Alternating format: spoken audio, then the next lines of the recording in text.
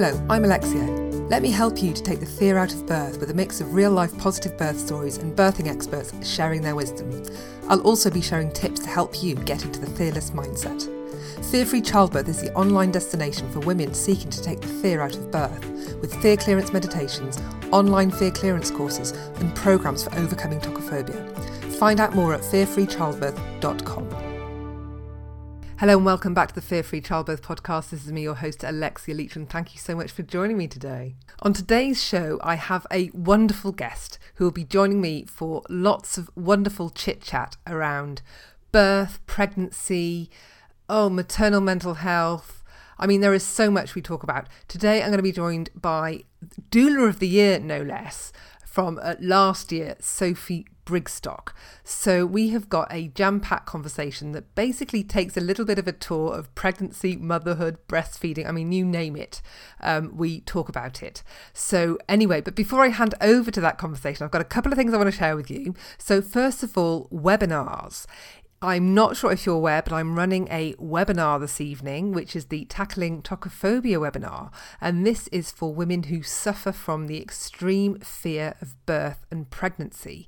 So that is known as tocophobia. You may have heard me talk about it already on the podcast. So it is not too late to register. If you listen to this the minute this podcast comes out, it'll be happening UK time at 8 p.m. on Thursday. I will be running it again if you miss it. There will be a replay as well. Fingers crossed there'll be a replay anyway. If the tech gods don't mess with me, there will be a replay. God help me. So God, yes, please.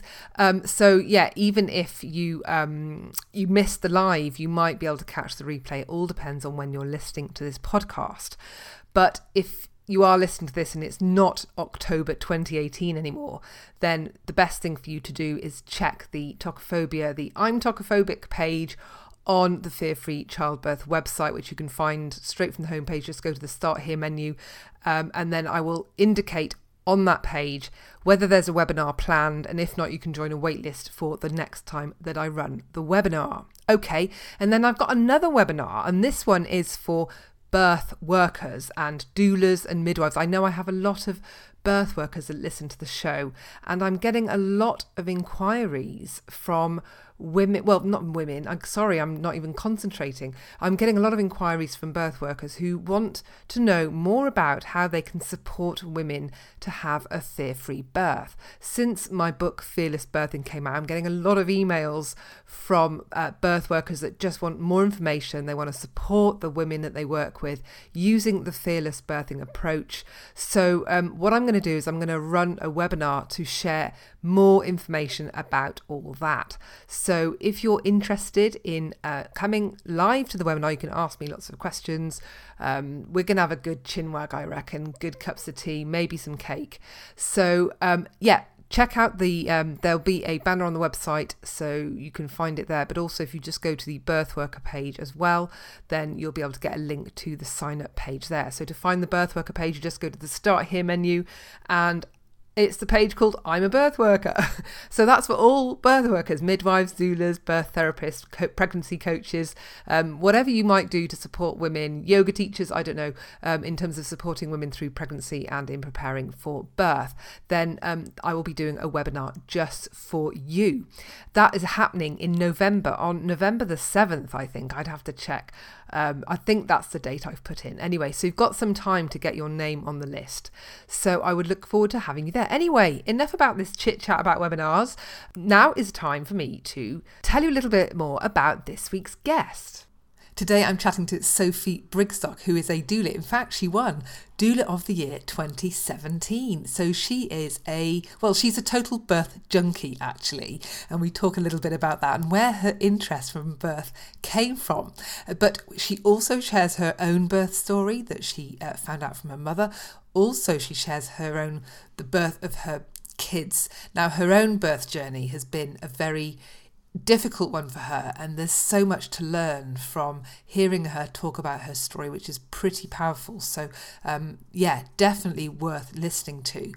in terms of that. But then we also talk about lots of other really good stuff in terms of preparing emotionally and mentally for your birth, how you can prepare for breastfeeding, how you can really invest in doing things that will help you with your emotional and mental well-being post-birth. And talk about things like how you can tune into your mothering instinct.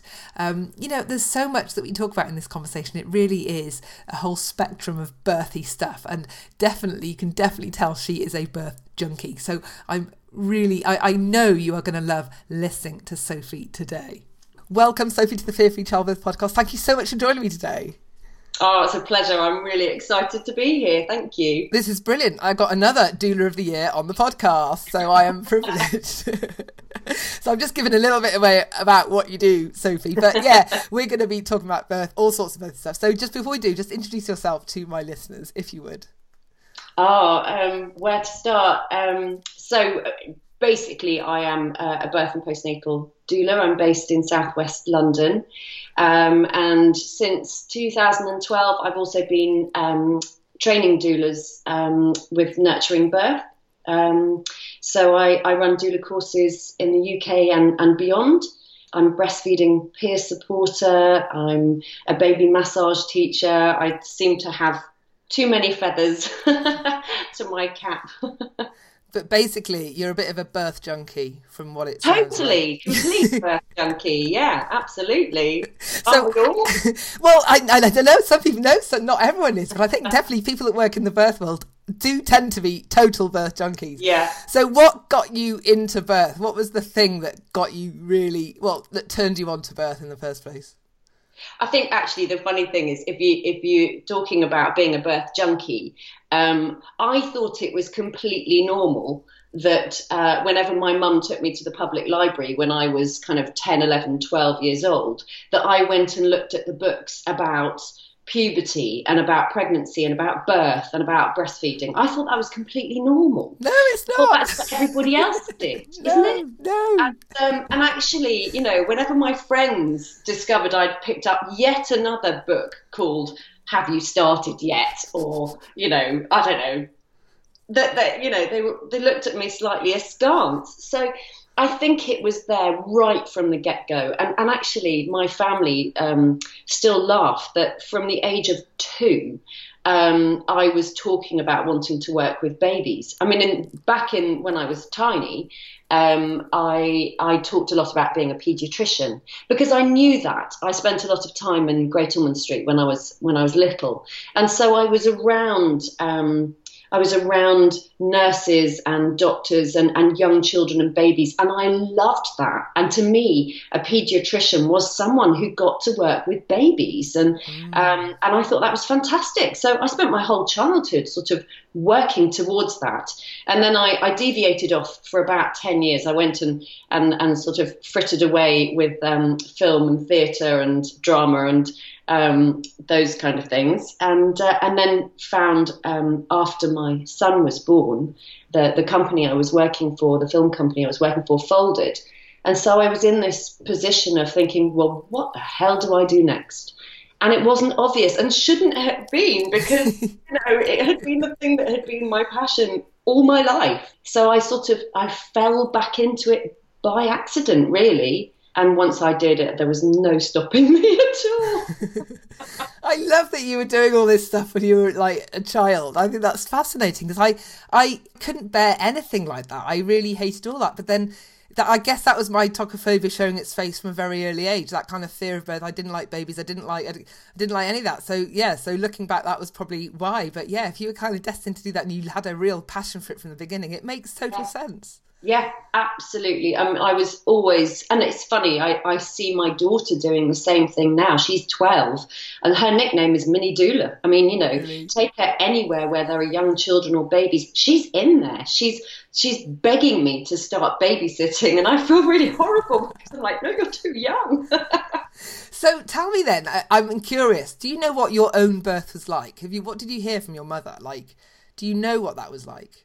I do. So she was told she had a very, very difficult pregnancy in that I was an unexpected baby. I was one of those ones that came out holding the coil. Oh. Yeah.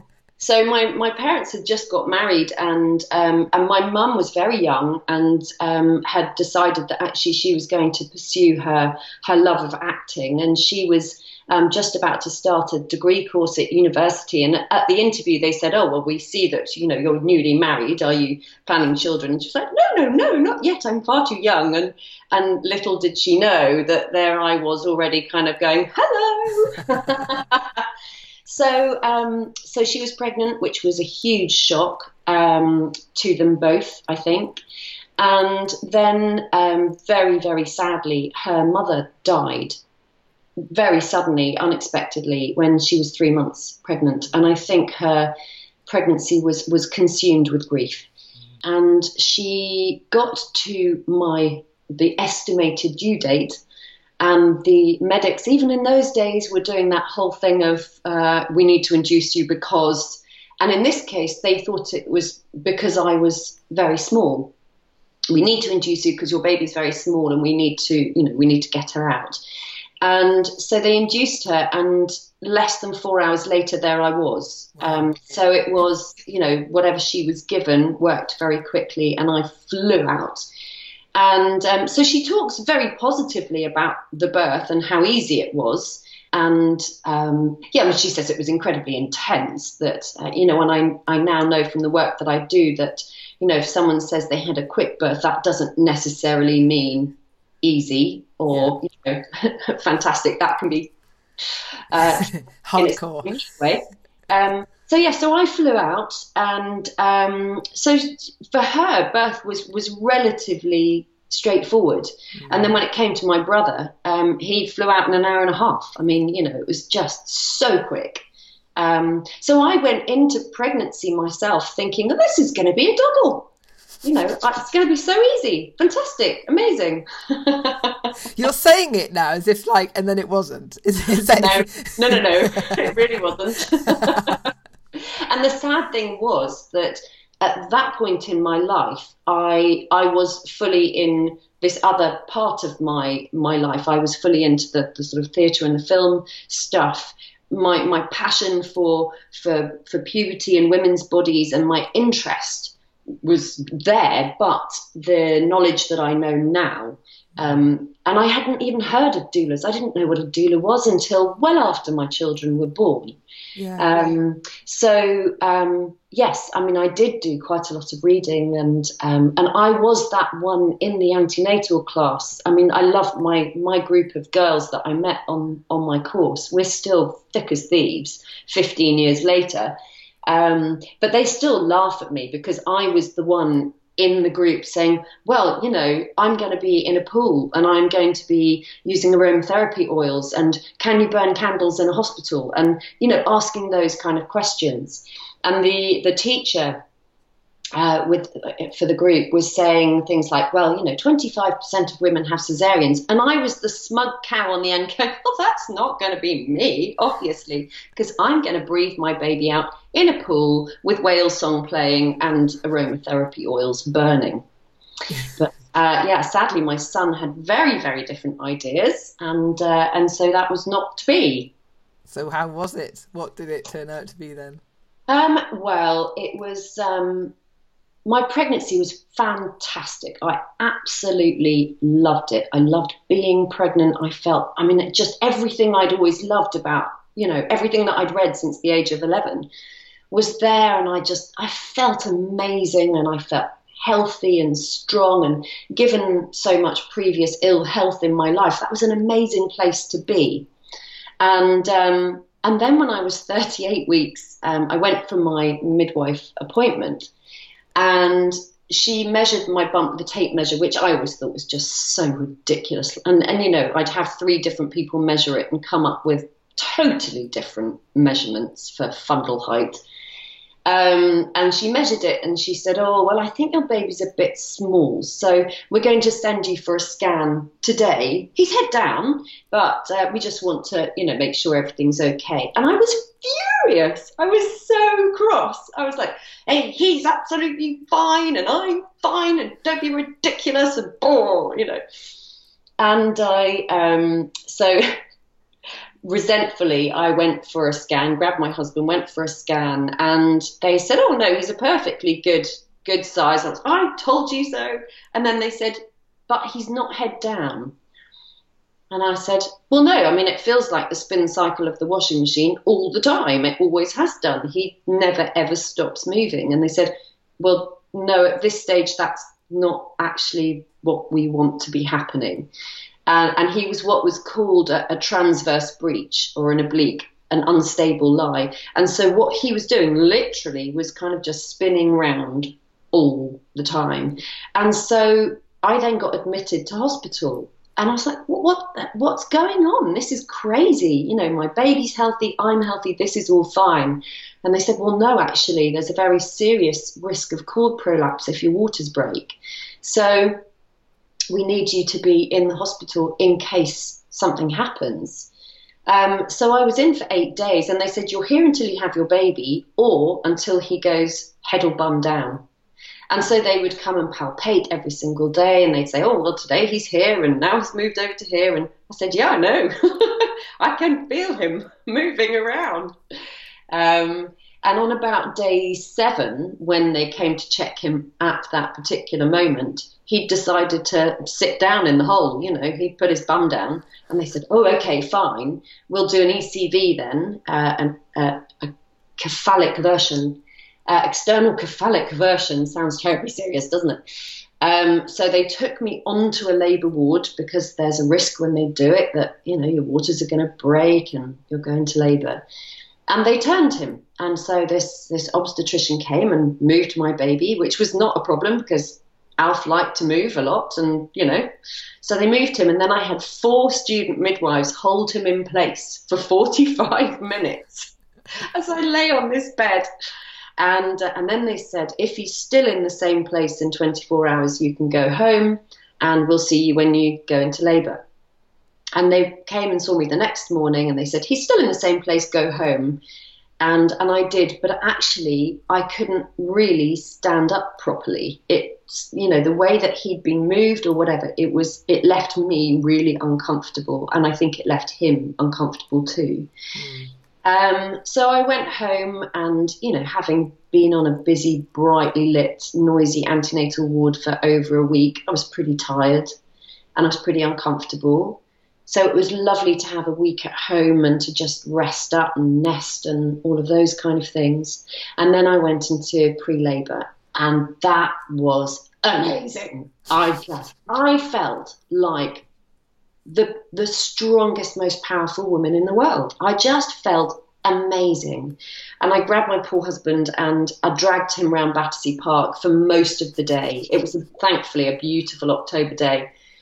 And we walked round and round the park, and my contractions were coming sporadically, but kind of every, 7 to 10 minutes through the day. And then we'd come home and eat something, and I had a little snooze, and then they carried on. And of course, come the evening, they got a bit more intense. And then I got to a point where I thought, right, no, this really is hotting up quite a lot now. This is more intense, and I feel like I need to go in.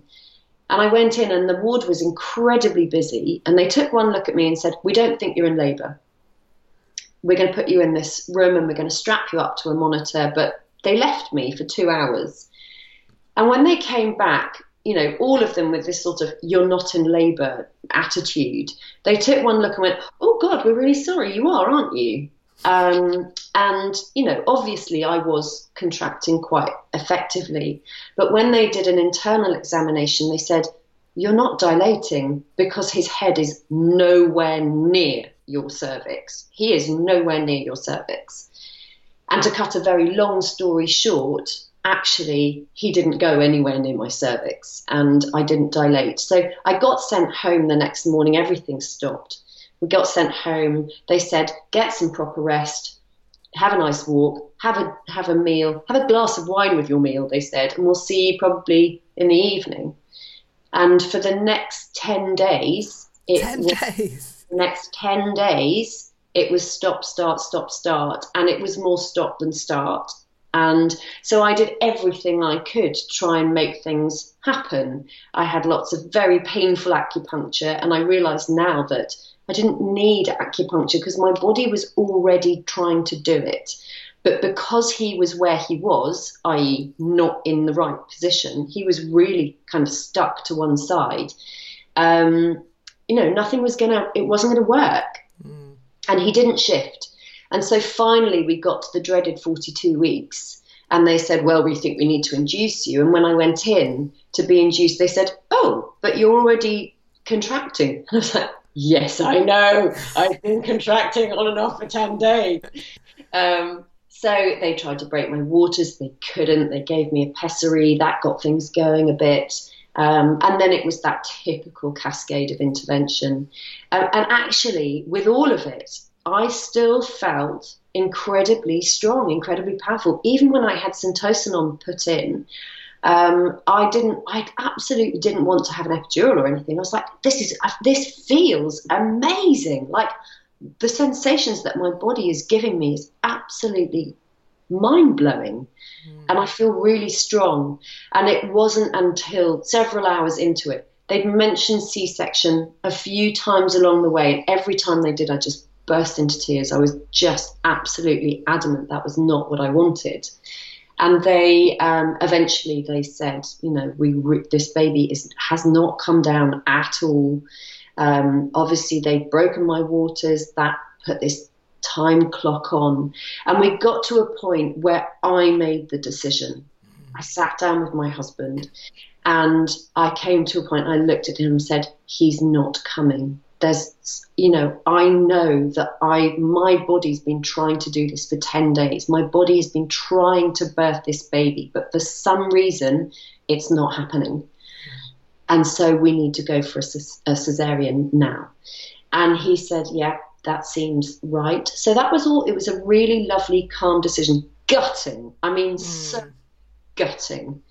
Because it was not so far removed from, whale song and birth pools and aromatherapy oils and all of that. Mm. But it was my decision and it felt good. And so this was about midnight at this point. And they said, we're really busy. You're fine, the baby's fine. We've put in an epidural now because we need to have that in place for the section. So why don't you get some rest? Why doesn't your husband go and get something to eat? And we'll do it probably in the next 2 to 3 hours. And I was like, okay, great, fine, that's all good. Had a little cry, thought I would have a bit of sleep. Sent my husband off for an egg mayo sandwich. I mean, why he chose that? Anyway, he disappeared off, and then suddenly the alarm bells went, and Alf had gone into distress, and so suddenly there was a real rush to get me into theatre and to get me numb enough to get him out quickly. And he had done a meconium poo, and obviously that can be a sign of distress in babies. So suddenly it was all alarm, emergency situation. And they rushed me in, and it looked like they weren't going to be able to get me numb quickly enough. So they were talking about general anaesthetics, and obviously my husband was nowhere to be seen because he was in the 24-hour shop finding an egg mayo sandwich. And so I was panicking about trying to get him back, which thankfully he did. And he was, ashen, very scared, and I was very scared. And, we got rushed into theatre, and thankfully I was awake. But there weren't enough people in theatre. It really was a nasty sort of actually crash cesarean situation, and they got him out, and he was okay, but he was taken off to a resuscitator over at the other end of the theatre, and they were suctioning him and making sure that he was breathing. And then they wrapped him up and they put him in a towel and they gave him to my husband, and there was no discussion about skin to skin. There was no concept of putting him to the breast or anything like that. And in my head, all that mattered to me was that I got my baby to my breast. I had this strong, powerful instinct that needed to happen quickly. And, I didn't know the stuff that I know now. And so it wasn't until we got to recovery, about an hour or so after the operation was finished, where I said quite tearfully to the midwife, please, can you help me? Because I know I need to get my baby on me, in the first hour or so for the feeding to happen. And it mattered to me. It mattered so much that I be able to breastfeed, because had I not been able to do that, I think I would have gone down a very, very, very slippery slope with fear of with failure. I felt like for whatever reason, my body had let me down when it came to the cesarean. But if I couldn't feed my baby on top of that, that would have been the ultimate failing. And actually, it was difficult. The first 2 weeks were really, really hard. He didn't have that instinct. I think we did miss that golden moment, that opportunity when they first go to the skin. And so it took a huge amount of persistence to get the breastfeeding started. But thankfully, we did. And once he got going, we were fine. And hallelujah for that, because I think that made me feel, and the positive feelings that came from having a good breastfeeding journey made such a difference. Such a difference. And I'm just curious with the whole way that kind of unfolded, when, you know, just hearing what you just said, in my mind, I'm like, well, if they'd left your bump alone in the first place, he probably would have been all right. I mean, is that, I don't know, like, it feels like they probably put him in a funny position. Do you think? Or do you think it was your body? It sounds to me like it wasn't your body failing at all. It was other people interfering. Yeah, it's interesting. I mean, you know, I have, and one of the most important things I believe for doulas to do is to debrief their own stories and to look at their stuff, because it would be so wholly inappropriate as a doula to bring my stuff to somebody else's journey. So actually, I never talk about this stuff with my doula clients, so I apologise to any of them listening to this. But it's been very interesting, so thank you for sharing. No. Well, I find storytelling to be the most powerful tool. I love it. I absolutely love it. So, and I do think that mine is an interesting story. And I think, you know, over time, so many things have bubbled up to the surface about it all. I do think, yes, I'm sad that we went down the ECV route. I don't think that was the appropriate thing to do. I went into my second pregnancy planning a VBAC, and I worked, again, didn't know about doulas, but I worked myself towards that. And my doctors, my midwives, they were all very supportive of that. And hallelujah, my daughter seemed to put herself head down from, you know, a sensible time. And we were like, woohoo, this is great. This time round's going to be different. And then when I went for my 39-week appointment with her, they said, she's popped out to the side. Having been head down, she is head down, but she's not quite where we want her to be. And so at that point, they said, right, we're going to do an elective section now, today, like now. And thankfully, it being my second baby, and I see this a lot with women, having had one experience and time to debrief and reflect, they behave a bit differently in a second pregnancy. They can be a little bit stroppier. They can be a bit more, no, actually, you're not going to do that right now, which is what I did. And I said, no, I'm going home. I'm going to go and make the necessary arrangements for my 2-year-old, because his mummy's going to have to go into hospital, be in hospital for several days. And I'm going to get my husband, and I'm going to tell my family, I'm going to put my support network in place so that I can come back and have this cesarean calmly this evening. And they sort of went, oh, okay then, but you will come back, won't you? So I did. 2-3 hours later, I went back. And the fear was that my waters were going to break, which frankly was laughable, because they completely failed to break my waters the first time round. I think mine are kind of, titanium clad, my waters. So I wasn't worried that my waters were going to break and my cord was going to prolapse, which was their great fear. So we went back in, and it was, so the second time round I have what's known as an elective emergency cesarean. And oh my goodness, what a difference. And I know that now in some of the work that's been done around women-centered cesareans in the last few years, that it could have gone even further in terms of being an experience for me. But it was so much calmer. It was just lovely. And they brought her out in her own time. And they, without my saying anything, I didn't realize that, I could waver birth preferences at them or anything like that. But without my even asking, they just popped her straight down my top in theatre. And within 10 minutes, this brand new tiny baby, and she was only 6 pounds 2, bless her, had found the breast and latched on her own. I was like, oh my God, that's incredible.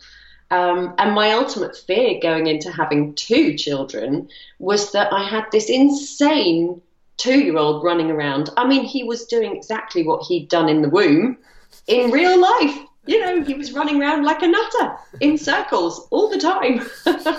And I had this fear that when I had my second baby, how was I ever going to sit down and feed this baby when I couldn't take my eyes off my toddler for a nanosecond?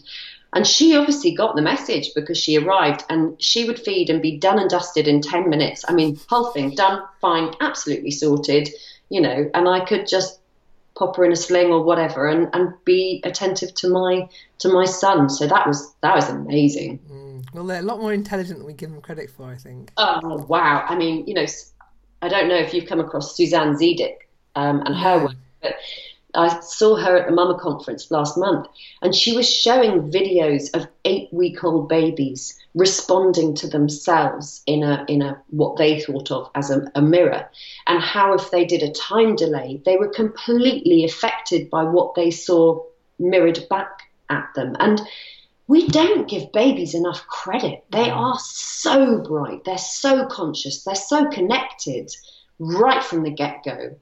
Bright little souls. And they've got so much to teach us. Absolutely. So, I mean, I'm a great one. I always talk about read the baby, not the book. I mean, the poor baby hasn't read the book. So, they're a little bit scuppered if you're telling them what to do and they haven't actually got that message. Yeah.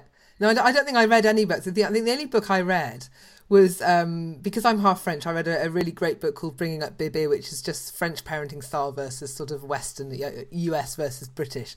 And she talked, there's a lady in there, a very big figurehead in French parenting, who had a radio show for many years, who, and one of the things that she said is just basically treat the babies like you would treat an adult. Just assume intelligence and assume they can understand and just speak to them in a normal voice like you would to a normal person, and just tell them what you're going to do. Just because they can't say words back doesn't mean they're not thinking it or they're not trying to say it in baby language or whatever.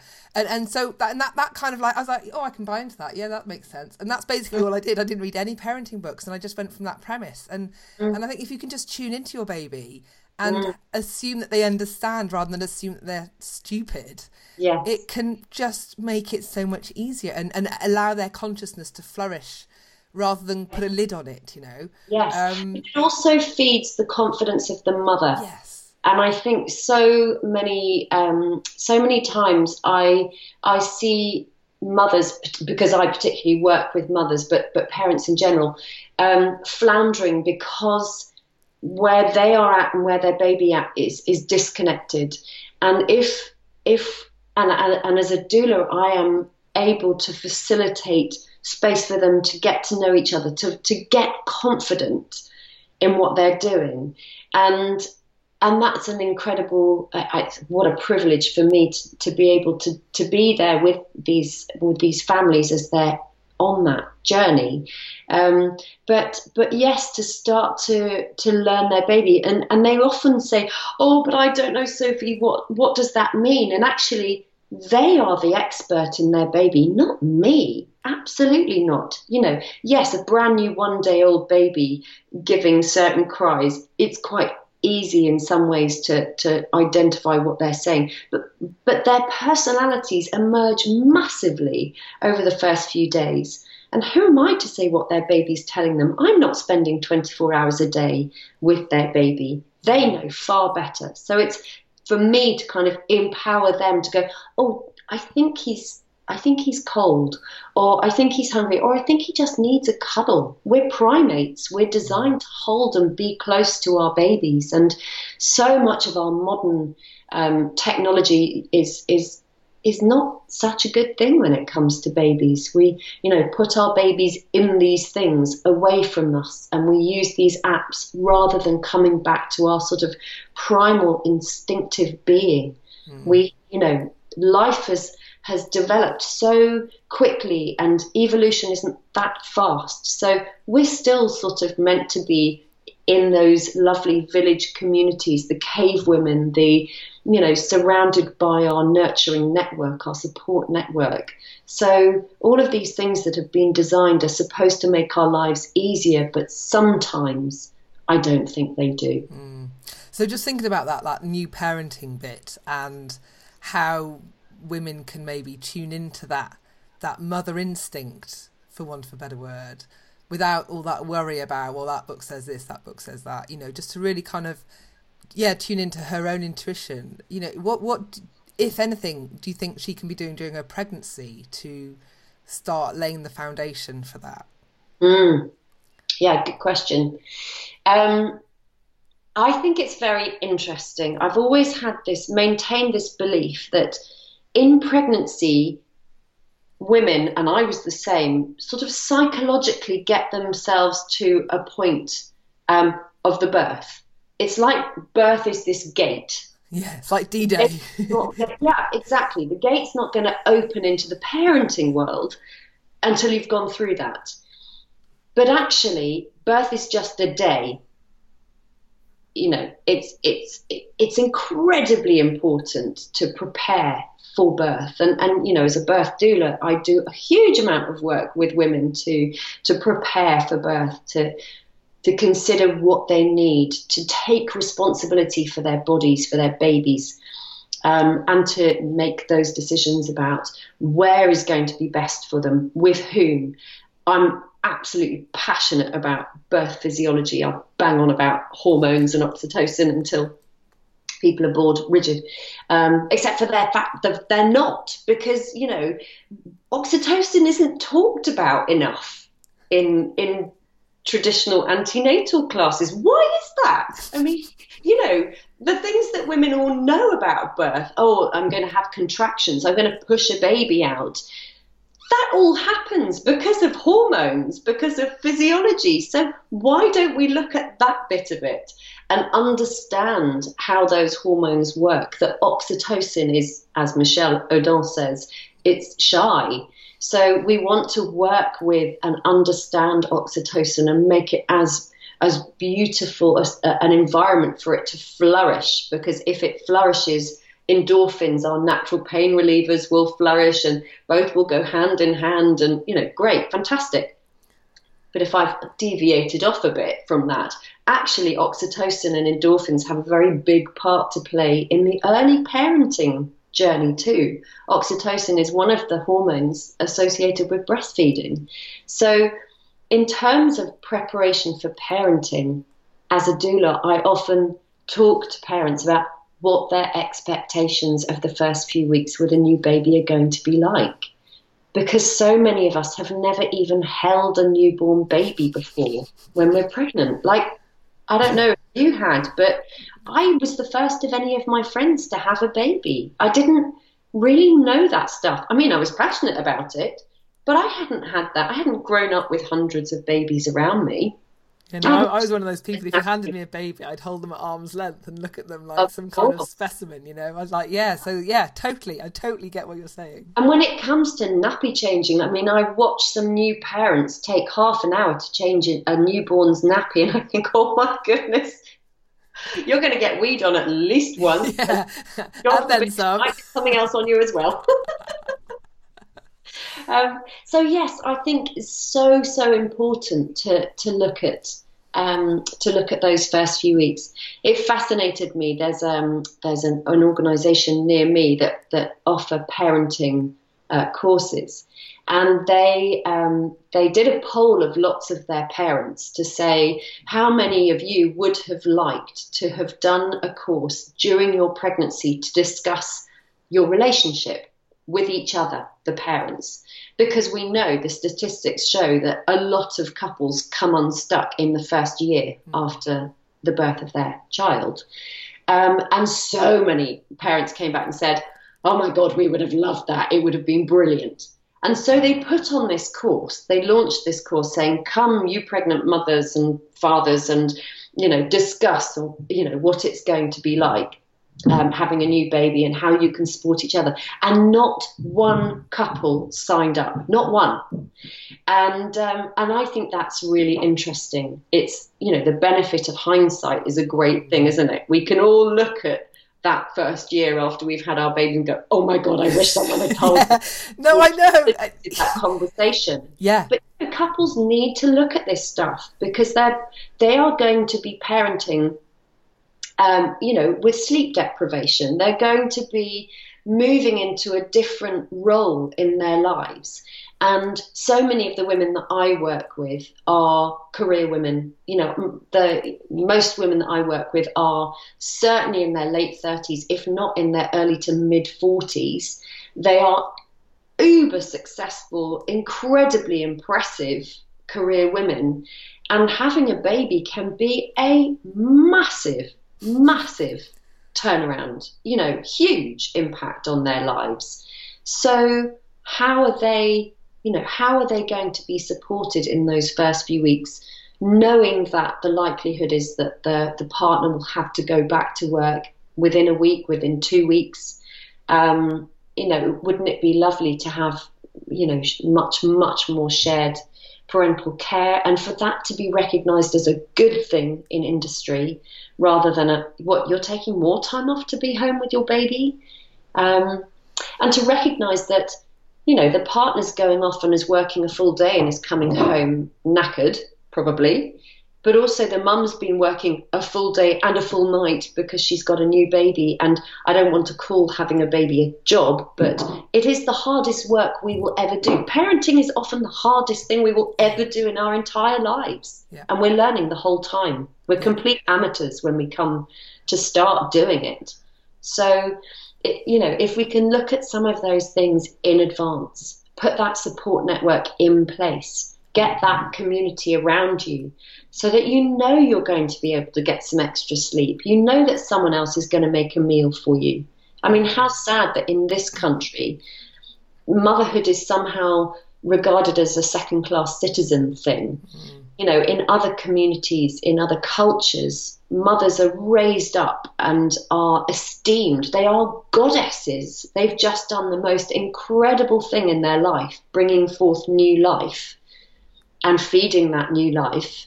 So, the community fight over themselves to bring meals and clean the house and facilitate her having sleep and taking children to school and all of those lovely, lovely things. Here, the focus is on how quickly can we get back into our skinny jeans?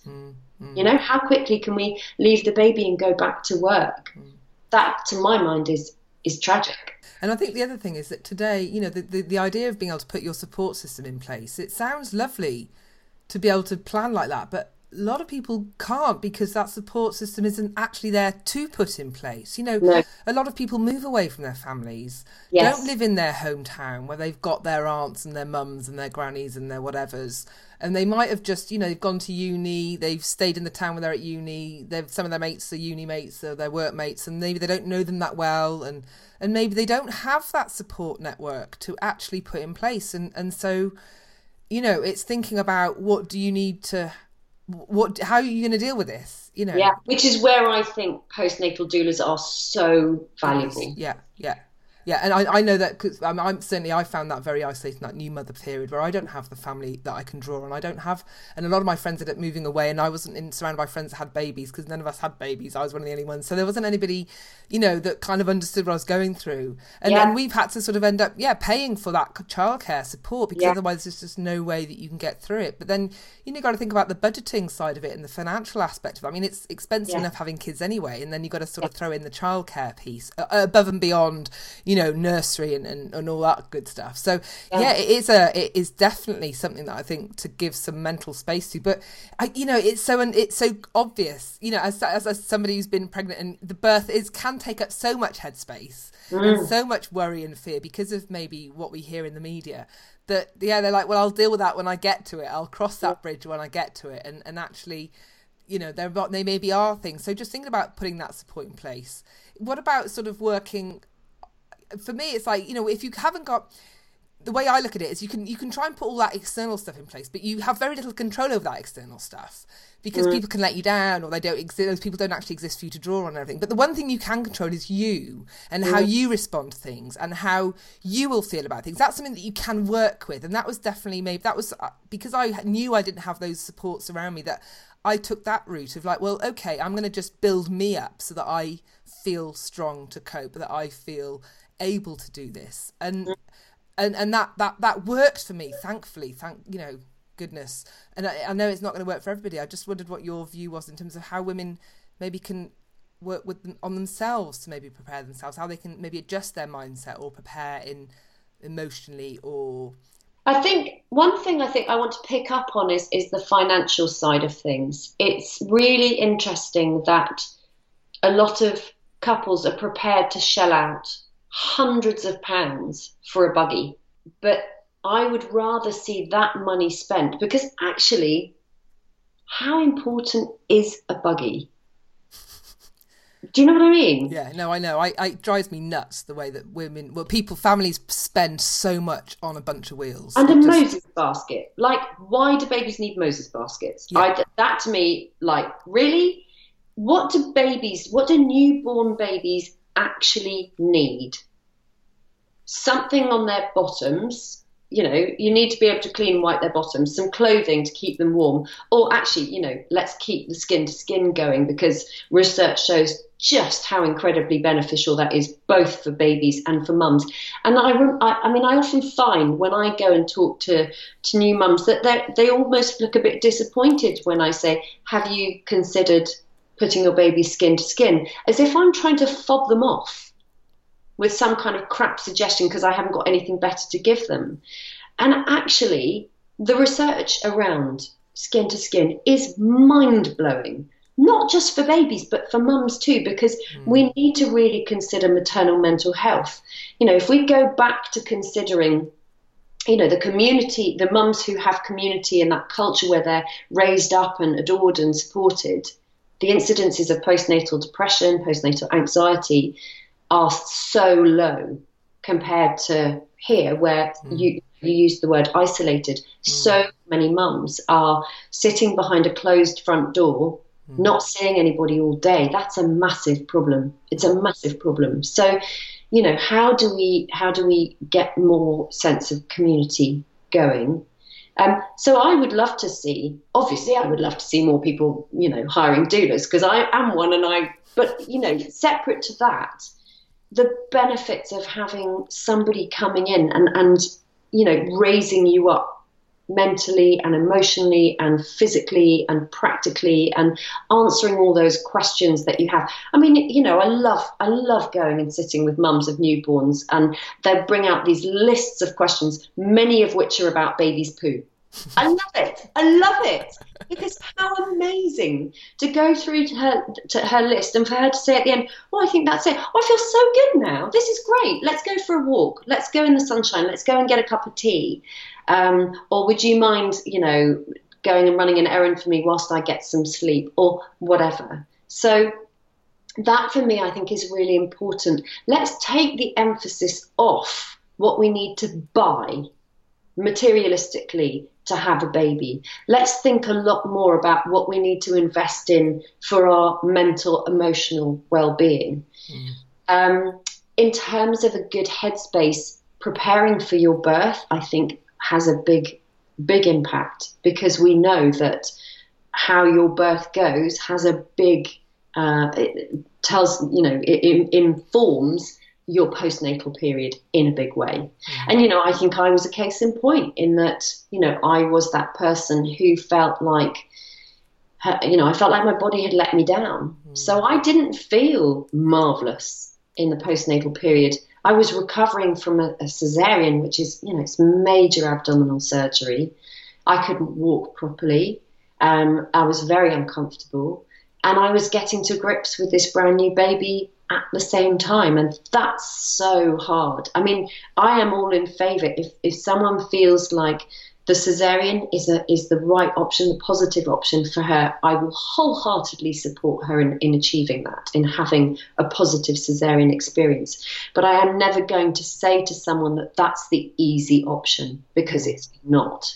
And it's, it may feel easy at the time, but you've got 6 weeks of recovery, in a postnatal period where you've got a newborn baby to deal with as well. So, yeah, I think that preparing for your birth is really important. I think preparing for feeding is really important. What I'm aware of is that the vast majority of women want to and plan to breastfeed their babies, but that we in this country have a huge drop-off in terms of statistics of those who initiate and those who are still feeding at 6 weeks. That to me is tragic, because if someone wants to breastfeed but isn't supported well or educated well to do that, then often we hear that she feels less than, that she feels, again, maternal mental health is not great. There's a lot of sort of postnatal depression and anxiety and things associated with struggling with breastfeeding. So I talk a lot about preparing for feeding with those parents who would like to initiate breastfeeding. And again, I'm not there banging a drum going, you've got to breastfeed because it's amazing. I do think it's amazing, but I recognise that that's me and other people have different viewpoints.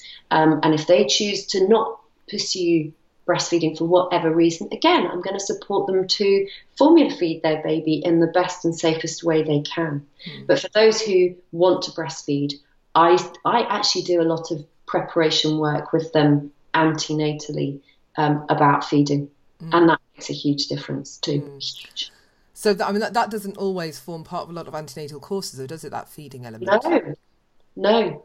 So what kind of prep work are you talking about? Are you talking about sort of understanding breastfeeding positions, or how long I don't know, what kind of stuff might you cover in those sessions with them? I think so much of the work that I do comes down to dispelling myths. Yeah. Like, people have all of these misconceptions. I met a lovely, lovely young couple in hospital recently when I was volunteering, and she was formula feeding her 1-day-old, and I just went to chat to them as a volunteer to say, hi, how you doing? And she said, oh, but I'm formula feeding. And I said, yeah, no, I know, that's fine. Just finding out how you are. How do you feel? How do your breasts feel? Because even though you're formula feeding, your body is going through changes. And she said, oh, yeah, but I can't breastfeed. And I said, oh, okay, why is that then? And she said, well, I don't know if I can say this. And I said, oh, okay, fine, And she said, well, because I've been told that when you breastfeed, you have an orgasm. Oh, my word. Yeah. And I said, oh, okay, well, I've been supporting breastfeeding mothers for a very, very long time, and I've never heard anyone say that to me before. But what I have heard many times, and I go back to my favourite oxytocin topic, is that, you release the lovely feel-good love hormone oxytocin when you're breastfeeding, so you can feel very, very in love with your baby, and, you can have these lovely, warm, fuzzy feelings, but not an orgasm as far as I know. And she went, oh, right, okay. And then she said, but I can't breastfeed because I'm a smoker. And I said, okay, well, actually, we can take a look at that, and you can breastfeed if you're a smoker. There are other things that we need to consider around smoking and safety with babies, but breastfeeding is something that, you can do if you're a smoker. And then she said, oh, but I eat a rubbish diet. I eat junk food and I drink fizzy pop. And I said, well, again, you might not feel great if you're eating that and breastfeeding, but your baby will get everything your baby needs from you. She went, oh, right, okay. And then she said, oh, but you've got to do one or the other. You've got to either breastfeed or formula feed. And I said, again, you can do whatever works for you if you want to combination feed. And bless his darling heart, her partner turned around to her and went, you should do it. Oh, brilliant. You should do it. You should give it a go. And she looked at me and she said, I want to. I want to give it a go. I'm going to try. And I said, well, that's amazing. That's fantastic. And so the sort of the end of the story was that at the next time her baby just had this massive formula feed, so of course it was passed out like a python. At the next time that the baby asked to feed, she was supported to put the baby to the breast, and the baby went to the breast. And when they followed up a week later, she was exclusively breastfeeding. Lovely. And for me, the kind of I get goosebumpy when I think about that, because I think about her going back to her community, to her friends, and being able to dispel the myths with them, because she'd heard it from them or, you know, whoever. But for her to go back and to be breastfeeding her baby and to go, well, no, I can. I know I'm a smoker and I know I eat crap food and I know I, you know, this, that and the other. But no, actually, I can do this. And that makes me goosebumpy. I just love that. So, you know, I suppose that example is just that there is so much misinformation out there about breastfeeding. There are so many people telling a whole load of rubbish. And if we go back to my lovely mum, she was told, age 20, 23, well, you put your baby to the breast every 4 hours, 10 minutes on each side, and you do not give that baby anything else. Now, you know, that's not how breastfeeding works. So if we've got a whole generation of women, and probably the generation before them were told other, you know, absolute rubbish too. If we've got those generations of women behind us who had difficult breastfeeding journeys because they were told absolute cack like that, then what does that do for our generation of women who are having their babies now, who are filled with this idea that breastfeeding is difficult or that they won't have enough milk or all of those kind of things. So dispelling those breastfeeding myths antenatally, I think, is really, really beneficial. Talking about how to facilitate the best possible start if they want to feed. And that goes back to my favourite, skin to skin again. You know, let's get those babies skin to skin, undisturbed with mum for the first, you know, hour or two or many after birth, so that those babies, as you said, are so conscious, they're so bright, they have powerful instincts to feed, to find the breast, to crawl up and, you know, locate a nipple and do it all on their own, as my daughter did. You know, I kind of looked down and went, oh my God, you know, she's found it on her own and she's latched on and she's feeding. Yeah. If we facilitate that, amazing, that's brilliant. If we keep mums and babies together as much as possible, brilliant. If we give them support when they're having the first inkling of a problem, then we can look at position and attachment and make sure that they are more comfortable, and then that any potential issues don't escalate, because so many women get to a point where they go, I just can't do this anymore, my nipple's hanging off, it's just I'm never putting the baby anywhere near me ever again. Like, that took time for that to happen. Why was she not given the support earlier on? Why were things not identified and put right? Why didn't people just go and sit with her for as long as she needed to make that happen? And, you know, sadly, our midwives are so stretched. They are brilliant. I love midwives, but they are so stretched. We are so understaffed that they don't have the time to just go and be with women for as long as that woman needs, which could be 2 hours, you know? I'm so fortunate that I have that time in the work that I do to do that. Well, Sophie, we could talk all day, couldn't we? We really could. It's been absolutely fascinating. I loved hearing your story, and I loved, and all that stuff that parents can do before the birth arrives to prepare I think is invaluable. And I hope that people listening to this are thinking, you know what, I'm going to take this a little bit more seriously, and they're going to go seek out some information. So thank you for hopefully waking up a few people into the value of doing that kind of work before the little one arrives. Now, if anybody wants to find out more about you, where can they find you online? Well, I run Nurturing Birth alongside my brilliant doula colleague Florence Etienne Jackson. So nurturingbirth.co.uk is where you can find out all about our doula courses and our doula mentoring. We also run the Nurturing Birth Directory, which is where pregnant women, families can find all different support and services they need during pregnancy, birth, the postnatal period, infant feeding. So that's nurturingbirthdirectory.com. Is that a global network or is that a UK? Global, yeah. okay.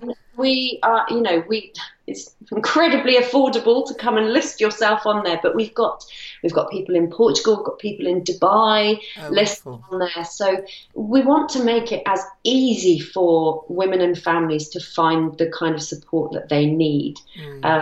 So yes, nurturingbirthdirectory.com. Useful resource there, thank you. I'm on sophiebriggs.com, which frankly I haven't looked at or updated for a while, so I probably need to go and have a look at that. But we're on social media. Our handle is at nurturing_birth for Twitter and Instagram, and we've got a Facebook page, Nurturing Birth Doulas, where we post stuff every single day for parents, for doulas, for people who are interested in birth and pregnancy and feeding. We're there, and we love talking to people. Fabulous. Well, thank you so much for coming on the podcast and having a chat. And yeah, my second doula of the year that I've spoken to. So thank you once again, Sophie, for coming on the podcast. An absolute pleasure. Thank you.